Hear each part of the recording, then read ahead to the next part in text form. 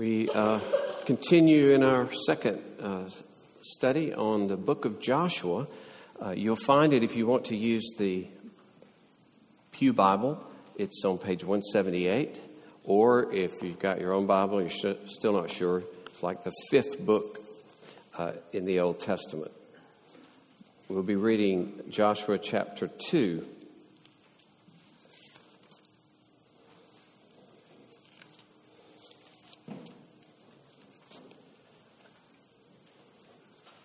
Very interesting account, as almost every chapter, of course, every chapter in Joshua is, but this one, many interesting things in this chapter for us to consider and hopefully to grow in God's grace thereby. So chapter 2, verse 1. After the introduction of chapter 1, where God commissions Joshua, Joshua commissions his people, and the people of Israel commission him right back. That is, they encourage him as well. Then we have this move on Joshua's part. Joshua, the son of Nun, sent 2 men secretly from Shittim as spies, saying, "Go view the land, especially Jericho." And they went and came into the house of a prostitute whose name was Rahab, and lodged there. And it was told to the king of Jericho, "Behold, men of Israel have come here tonight to search out the land." Then the king of Jericho sent to Rahab, saying, "Bring out the men who've come to you, who entered your house, for they've come to search out all the land." But the woman had taken the 2 men and hidden them. And she said, "True, the men came to me, but I did not know where they were from. And when the gate was about to be closed at dark, the men went out. I don't know where the men went. Pursue them quickly, for you will overtake them." But she had brought them up to the roof and hid them with the stalks of flax that she had laid in order on the roof. So the men pursued after them on the way to the Jordan as far as the fords, and the gate was shut as soon as the pursuers had gone out. Before the men lay down, she came up to them on the roof and said to the men, "I know that the Lord has given you the land, and that the fear of you has fallen upon us, and that all the inhabitants of the land melt away before you. For we have heard how the Lord dried up the water of the Red Sea before you when you came out of Egypt, and what you did to the 2 kings of the Amorites who were beyond the Jordan, to Sihon and Og, whom you devoted to destruction. And as soon as we heard it, our hearts melted, and there was no spirit left in any man because of you. For the Lord your God, He is God in the heavens above and on the earth beneath. Now then, please swear to me by the Lord that as I have dealt kindly with you, you also will deal kindly with my father's house, and give me a sure sign that you will save alive my father and mother, my brothers and sisters, and all who belong to them, and deliver our lives from death." And the men said to her, "Our life for yours, even to death. If you do not tell this business of ours, then when the Lord gives us the land, we will deal kindly and faithfully with you." Then she let them down by a rope through the window. And as you'll see, this is more of a summary statement of what was going to happen. For her house was built into the city wall, so that she lived in the wall. And she said to them, "Go into the hills, or the pursuers will encounter you, and hide there 3 days until the pursuers have returned. Then afterward you may go your way." The men said to her, "We will be guiltless with respect to this oath of yours that you have made us swear. Behold, when we come into the land, you shall tie this scarlet cord in the window through which you let us down, and you shall gather into your house your father and mother, your brothers, and all your father's household. Then if anyone goes out of the doors of your house into the street, his blood shall be on his own head, and we shall be guiltless. But if a hand is laid on anyone who is with you in the house, his blood shall be on our head. But if you tell this business of ours, then we shall be guiltless with respect to your oath that you have made us swear." And she said, "According to your words, so be it." Then she sent them away, and they departed, and she tied the scarlet cord in the window. They departed and went into the hills and remained 3 days until the pursuers returned. And the pursuers searched all along the way and found nothing. Then the 2 men returned. They came down from the hills and passed over and came to Joshua, the son of Nun, and they told him all that had happened to them. And they said to Joshua, "Truly, the Lord has given all the land into our hands, and also all the inhabitants of the land melt away because of us." Thus the reading of God's word. May He bless it to our understanding, our obedience, our faith. Let us pray. Lord, bless us as we consider this account of the spies going into Jericho and Rahab's confession of faith. Lord, work in our hearts that we might grow in your grace. Lord, that we might see your glory and beauty. And Lord, that we might live out the faith in Jesus Christ in our situation, in our culture. We pray this for the glory of Jesus. Amen. It's always important for me when I'm booking a hotel to get that confirmation number, right? And I kind of wonder, what is the power of a confirmation number? And I kind of think that, imagine coming to the desk and they say, "I'm sorry, Mr. Jordan, we don't have a reservation for you." And I said, "You think you don't have a reservation? You think you don't? I have a confirmation number." That's how I'll say it, just like that. And of course, even if the whole hotel is full, every last room, then I imagine that the confirmation number, if need be, it will create a new room, It's a confirmation number. There's nothing you can say once you have the confirmation number. Well, this confession that Rahab has, beginning in verse 9, forms the centerpiece of this whole account. If you want to see a little bit of the structure of this whole passage and even her speech itself, it's beautifully composed. There's a paper on the back if you'd like to get that. But this confession is actually, as you can see in verse 24, brought back to Joshua almost verbatim. In fact, the last part of the land melt away is exactly her words.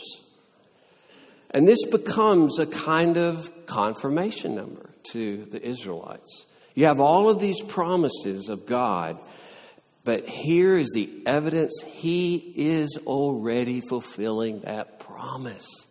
All of those promises are actually taking place. And so whatever we say, we're going to center everything, of course, around that wonderful confession and what we learn from it and this whole drama.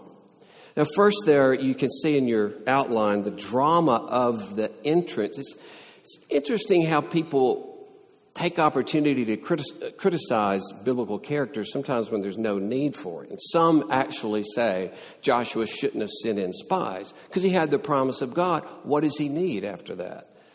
But what commander of any army is not going to do reconnaissance, is not going to try to find out where the enemy is and what the enemy's like so that he can wield his forces. Yes, he believed the promises of God. And you might say, because he believed the promises of God, he sends in the spies. This really confirms him as a great leader because he is gathering intelligence. And just a few words about those first sentences, that they may have done a lot of observation in the whole city, but these kind of situations where a place could be frequented by men, like this house, would be the place they had eventually planned to get to. But somewhere along the way, as they make their way to that house, the enemy finds its own intelligence, finds them out. And these places often are, of course, places for secret meetings and collaboration. This may have been, there are some scholarship on both ways in this, but it may have been more of like a tavern or a hostel, a way station. And there's evidence from this period of time that there were overnight places of accommodation, and they were used by caravans, they were used by royal messengers. But even if so, it would also draw the underside of a society, the underside of a region, and use of it could be made in that direction as well. But a great place to visit to try to find out more about the area, to see if there's any collaboration with anybody. Of course, a place to rest. And so interesting about it all, though, is that divine providence brought them together. God's work brought them for them to meet her, and her them. And as she puts them in, and immediately it seems from the account, or at least some point after they come in, she's challenged by the agents of the king to bring forth these guys. And it's really amazing how decisive and quick thinking Rachel is. And it may be that God is even using her gifts that she's may have covered for other people before in her situation. And what she may even imply in what she says to them, that they got what they wanted and they've left. That's a possibility in the text. So all these things, these nuances, are kind of floating around in here. But the point is that how clever she is in telling them the moments now, if you don't get out there and get them, you're going to miss them. That's probably the brightest thing she did. So they don't consult with the king. They don't think about it. They just think, we got to get out there and get them. And so they're gone. And there's some comedy here because they go outside on a wild goose chase and the gates close behind them. So you're not going to find anything, and you can't even get back in the city now. And also there's this idea as well of God's divine care to protect these men, to maybe cause the men not to be able to see the reality, not to search the house like they should have. It made me think of Obi-Wan Kenobi. These are not the droids you're looking for, right? And you don't know what God in His providence and His power did to make sure that these were not caught in this way. But she changes what up to this point is a calamity motif, right? Motif, where you're wondering what's going to happen. And then suddenly, as she begins her speech, it turns from a calamity motif to a deliverance motif. Like you're wondering, are they going to get free? Are they going to get free? Well, not only that, but here's an announcement. They're going to take the land, see? So it's a remarkable turnaround. And her renunciation of her allegiance to Jericho is prominent here. It shows her absolute loyalty to Israel by hiding the spies. In lying to the agent, she risks her own life. She realizes where life is to be had. It's to be had with Yahweh and His people, not to be had in Jericho. She sees that plainly. And her only hope is to give herself up. And so in this sense, she sacrifices herself for the good of Israel. Remarkable. This pagan Canaanite woman who now lays down her life for the sake of God's people. And again, there's a criticism level. This really is interesting to me. There seems to be a lot of conscience about the fact that she lied. And the plain fact is, friends, is that this is war, right? I mean, even in a football game, what linebacker is going to sit after a play and say, I thought you were going to pass and it was a draw play. That's not fair, right? Every play, everything is a deception. That's just the nature of the game. And everything in war is about deception, gaining an advantage of the enemy, trying to send out false information. So just realize that her allegiance had shifted. She was not really a part of Jericho anymore. She actually was siding with Israel, and in Rahab, Israel already had a presence in Jericho. Isn't that interesting? He already put a presence of a worshiper in Jericho. So this is the opening drama of the entrance as they come into Jericho itself. And then this glorious confession that she breaks out with in verse 9. And notice, he has given the land. It's a done deal. It's over. It's settled in her head. And this statement of giving the land comes at it's kind of a climax of statements that have begun to be made in Genesis chapter 12 to the father of Israel, Abraham, through Jacob, through Isaac, and to Israel over and over through the five books that preceded. And if you add up giving the land, possession, which is another word in chapter 1, inherit or territory, some 200 times. I counted them, okay? It's amazing that this just dots the landscape throughout all the books, those first 5 books. And then giving the land is mentioned at least 8 times in chapter 1 to show that this is what Joshua is all about. It's the giving of the land. And then here, after all that build up through 5 books, and then the concentration of it in chapter 1, she comes and declares, he's given you the land.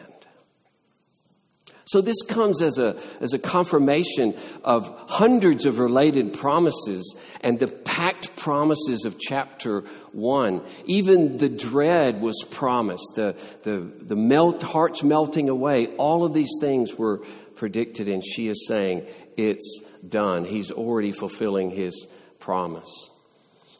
And the land is so important because it represents their relationship to God. The land represents their belonging to God. When he says, I will be your God, and I am your God, here's the physical expression of that promise. A place where you can be protected, a place where you can know peace and flourishing as you give yourself up to me. And for us, all the things that we have in Christ Jesus, as we've become the temple and dwelling place of God, as the land was the dwelling place of God. We're the very body of Christ. We're brothers and sisters in Christ. All that we have in him is a token of our everlasting glory, our feasting, our rejoicing in him. We have so much in Christ as the people of God, and it points us, as even the land does, to the final resurrection and inheritance of God's people. But it's hard to underestimate the importance of the land and what it represents as standing for the relationship that they have with God. That's why when they reject God, what happens? They get thrown off the land. It's not just an empty place. This is the place where God is to be worshiped and loved.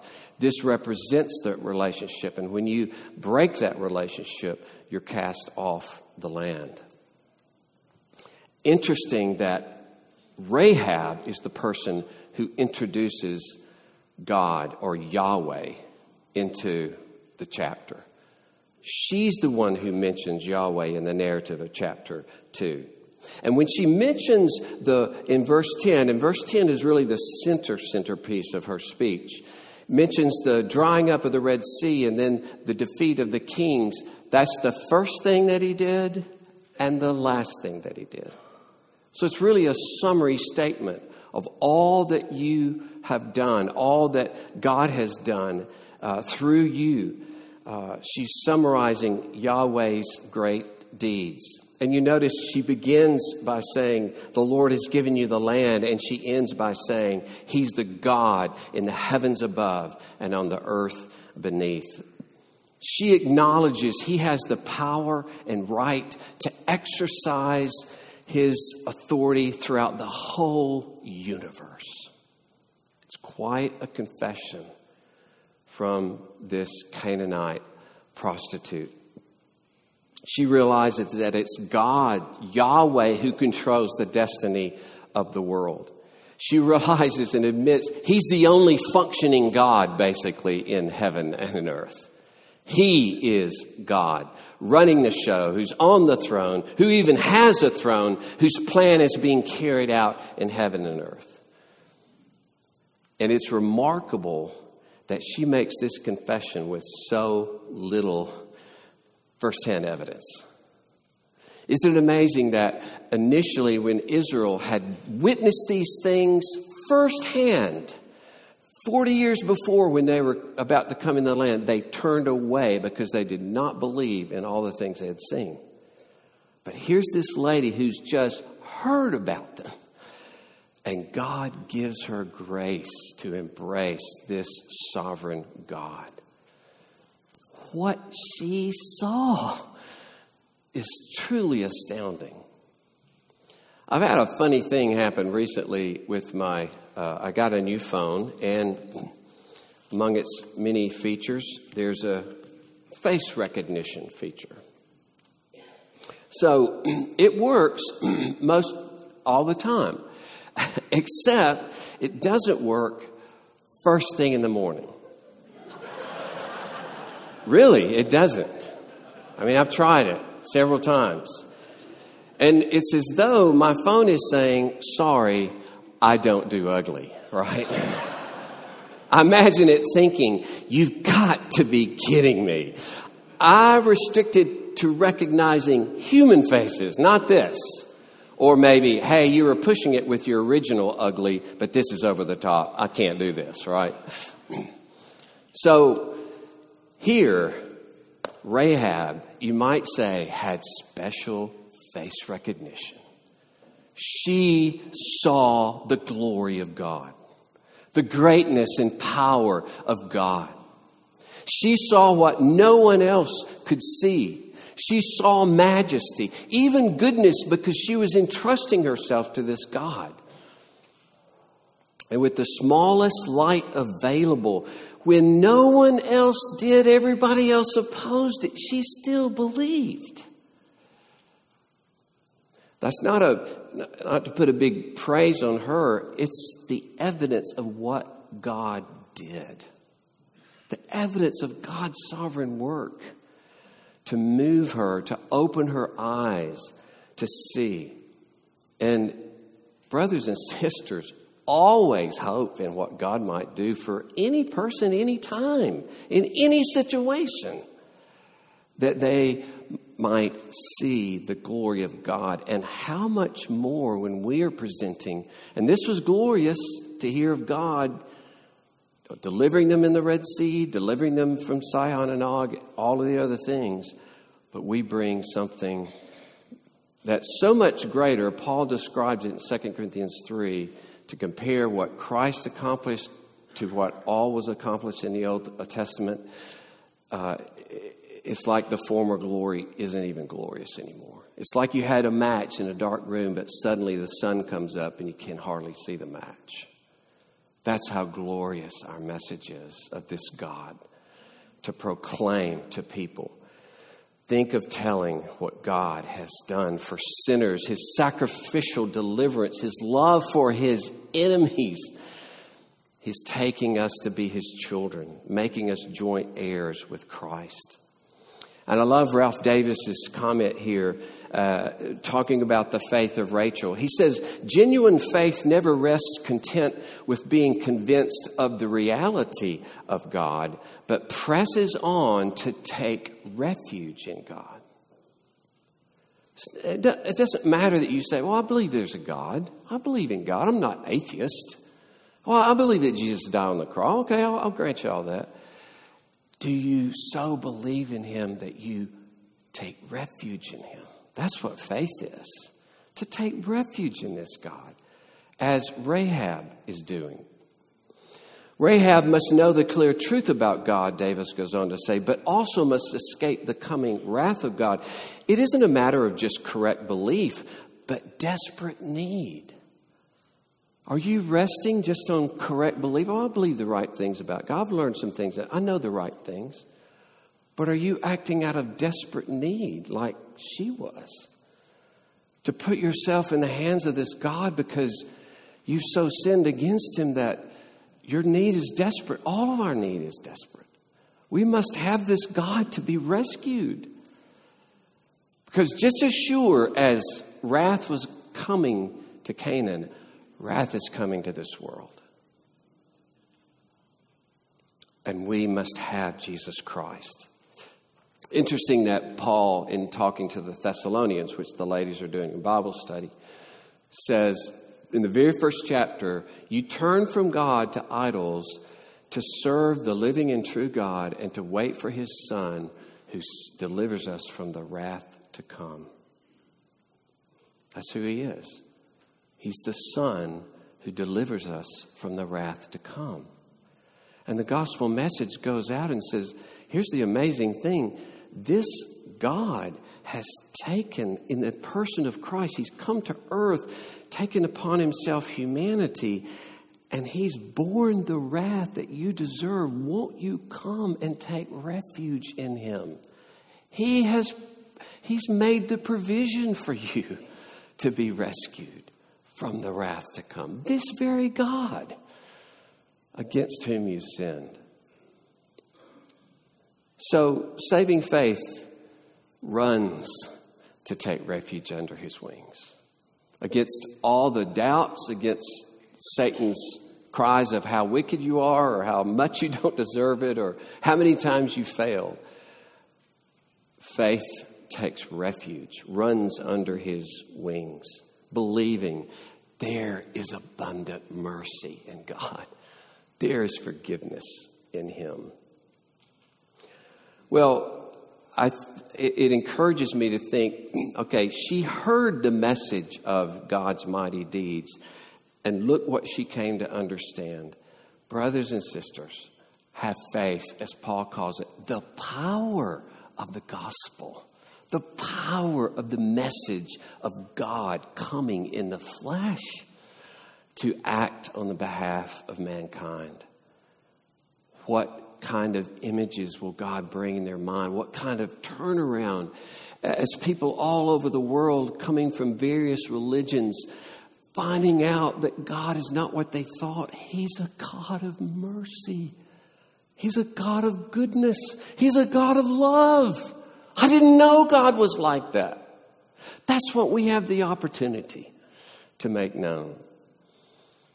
And as we see God's work in her heart and how much she was able to see, we realize again and again and again and again, God will do this. God will enable people to see him. Well, that's the confirmation, right, in those verses. And then verse 12 begins this commitment. When I talk about commitment, I mean commitment one to the other. Like, we will deliver you, but you can't give us away. All your family has to be in the room, and you have to have this red cord tied outside. So she, of course, agrees to it. And by the way, by the time they got back to Joshua and they weren't caught, nobody came out to look for them in the hills, they realized she kept her end of the bargain. And of course, when they're marching around the city in chapter 6, see the red cord. Everybody knows that house is to be rescued.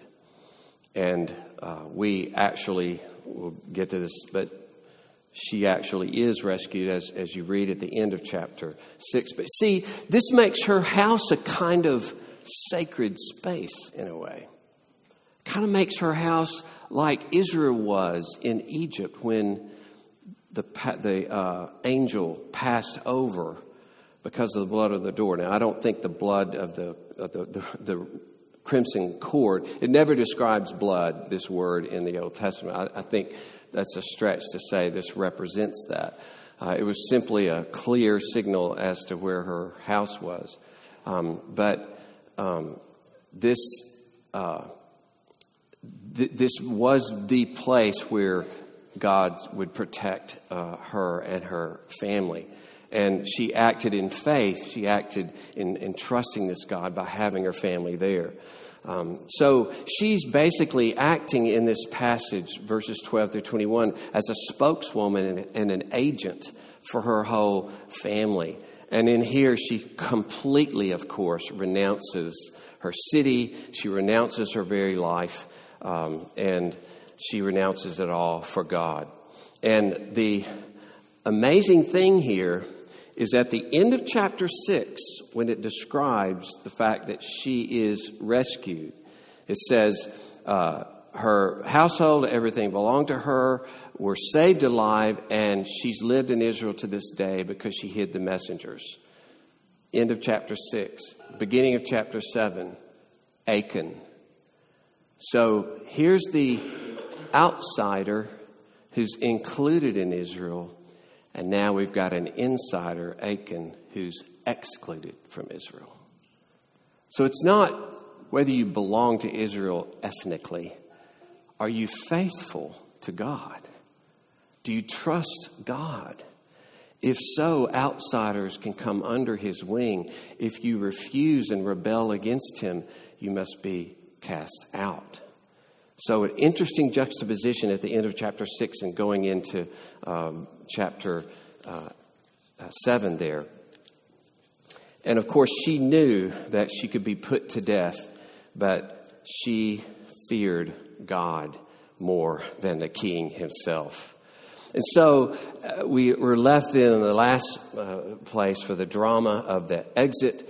And here just some applications for us. It's interesting as they bring back her message to Joshua, and of course it would be disseminated to the whole of Israel. It's usually a prophet or a priest who encourages an army before they go to battle. But God has a Canaanite prostitute encourage them before they go into battle. She fulfills that role as they virtually quote her. They accept her words to be true, to be from God, to be an evidence of God's work. And what a contrast. Some may not know, but 40 years earlier, they had sent in spies, 12 of them. 10 of them came back with a disheartening, negative view because they saw the walled cities, they saw the great armies. They just knew, and they're probably right. It'd be like I was going to box somebody and somebody comes in, it's Mike Tyson, you're dead. Fall on the canvas, try not to get killed. That's kind of how they felt as they saw what they were facing. But 2 of them, Joshua and Caleb, came back and said, because they believed in God, they believed in the power of God, they came back and said, we can take this. We can take Canaan. But of course, Israel followed the 10, and they turned away, and all that generation died in the wilderness over 40 years. So see, that's another thing working here is the spies come back with the testimony from a Canaanite, not just the false testimony of their own people who were discouraged from what they saw.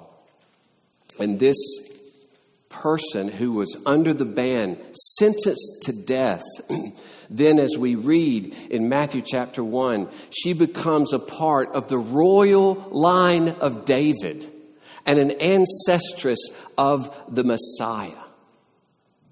It reminds us that in our poverty of being sinners before God, deserving his wrath, we are made, we're forgiven of our sins, we're given sanctuary, and we're given presence before God himself. We're made co-heirs with Christ, children of God, we who deserved death. So there's some parallels to this woman of such degradation being exalted to such a place. And Matthew makes a point. He could have covered that over, but he makes a point at the beginning of Matthew. Even as he's giving the evidence that Jesus is straight Israelite. He includes her and Ruth to show, you know what this is all about? This is all about reaching the whole world, the Gentiles, for the gospel. And it's already woven into the very genealogy. That's the position that she receives. And Rahab not only is included there, but in James, it's interesting. First, the three people in the Old Testament that have this phrase, He is God in heaven above and on earth beneath. Three people. One is Moses, pretty important. Two is Solomon, pretty big king. Three is Rahab. What an exalted position. And in James 2, James is giving, he's presenting people who acted according to their faith and demonstrated their faith by what they do. She names two people, Abraham, Rahab. And then in the cavalcade of people who believe and exhibited their faith in Hebrews chapter 11, you have this series of people. Each of them has, a paragraph or more. But the very last one before he gets into his rapid fire and everybody else part, Rahab. Emphasis on Rahab, what God did for Rahab. And his first says, God clearly delights in this story of providing such evidence of his work through such a person as Rahab and the position that he gives her. And this should encourage any of us, all of us as sinners, that God is ready to bring us in no matter what our sin, to forgive us, especially in light of Jesus Christ dying for sinners, to come to him and know that not only will we be welcomed, but in Christ we will be embraced and cherished and adored and given the run of the kingdom, so to speak. The kingdom has been given to his people who don't deserve it. And so for us, we have this confirmation not in a report from Rahab, but as Paul describes it in 2 Corinthians 1. What is the confirmation? The confirmation number, you might say, for all the promises of God. He says it in 2 Corinthians 1:20. He says, Jesus is the yes to all the promises of God. I think that's what Jesus means when he says, pray in my name. Associate all your prayers with me, what I've done, what I've accomplished, the salvation that is yours, and expect God to act in keeping with what I've done. He's our constant assurance that nothing will separate us from God. As Paul uses it in Romans 8, that he will cause all things, all good things to flow towards you because he's given you Christ Jesus. And brothers and sisters, if God was paving the way for the people of God there by preparing hearts, in this case, their hearts melting within them, they're losing all their courage, how much more do you think God will be moving ahead of his believing people who are bringing the gospel to Fort Worth? Do you think we could believe in the great things God is and will do even before we get there in preparing people for us to speak the gospel into their lives? What a great love that he's lavished upon us, that we are his children, that we can experience this grace and that we can announce this grace to the world. Let us pray. Lord, bless us, we pray, to be encouraged by the faith of this woman, by the grace that was shown to her, by the dignity you gave her in your salvation and in your mercy. Lord, enable us to see that we stand in the same place as her. we all have turned against you. We've gone and whoring after other gods. All of us love ourselves more than you and more than one another by nature.